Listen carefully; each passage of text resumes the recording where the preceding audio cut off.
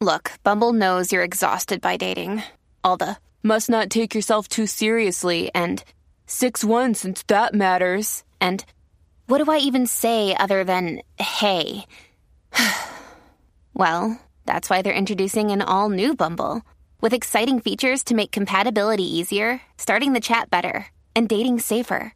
They've changed, so you don't have to. Download the new Bumble now. At Evernorth Health Services, we believe costs shouldn't get in the way of life-changing care, and we're doing everything in our power to make it possible. Behavioral health solutions that also keep your projections at their best? It's possible. Pharmacy benefits that benefit your bottom line? It's possible. Complex specialty care that cares about your ROI? It's possible.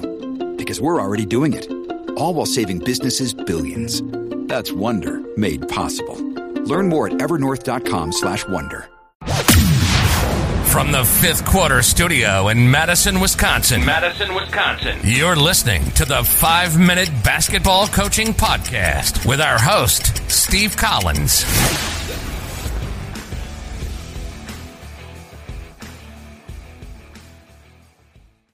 Hey everybody, welcome to the 5-Minute Basketball Coaching Podcast. Thank you so much for joining us today.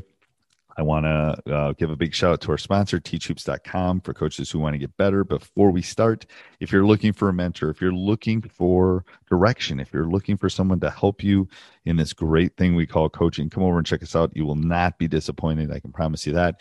And let's head off to the podcast. So just a couple things that I thought I could talk about.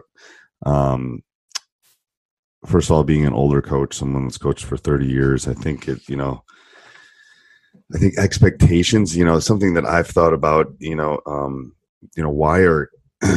I've been pretty effective in my entire career. We're lucky we're off to a 5-0 start. We'll see how after this next week, it will be a very difficult week for us with two of the top teams in our state.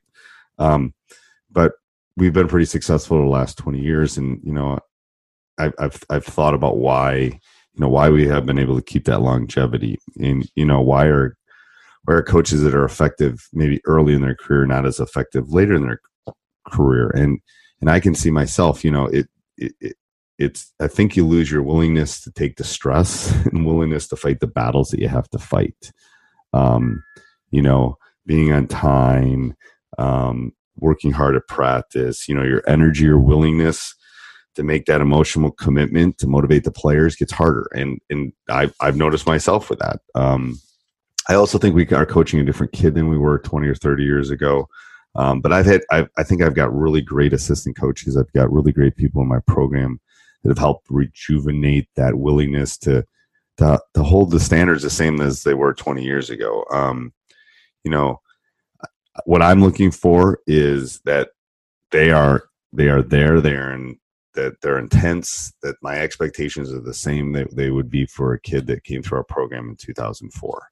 And if you do that, I think you can be as successful in the beginning of your career as the end of your career.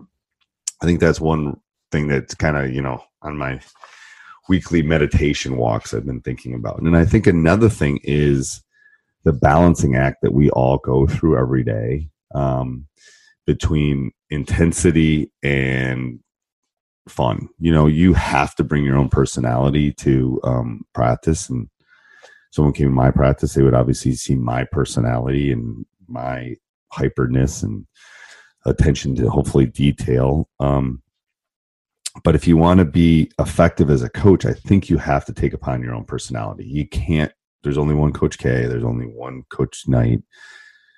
You have to be yourself. There's only one Coach Stevens. And I think what we as coaches deal with every day is the balancing act between lots of things, between family and coaching and all that kind of stuff, which would be a whole different podcast. But the balancing acts between competitive, intense practice and lighthearted practices. I think you can do both. I really do. I think you can laugh with them and you can expect them to play at the highest level possible. And I think you can do that by making practices unbelievably competitive, by everything being a competition. You can bring that intensity, and you can also bring the fun and the light. You have to laugh when things happen. The other day at practice, I took a charge. Didn't mean to take a charge, but I was under the basket, and the player went up, shot it I was there, ended up on my butt, feet up in the air. You got to laugh at those kind of things.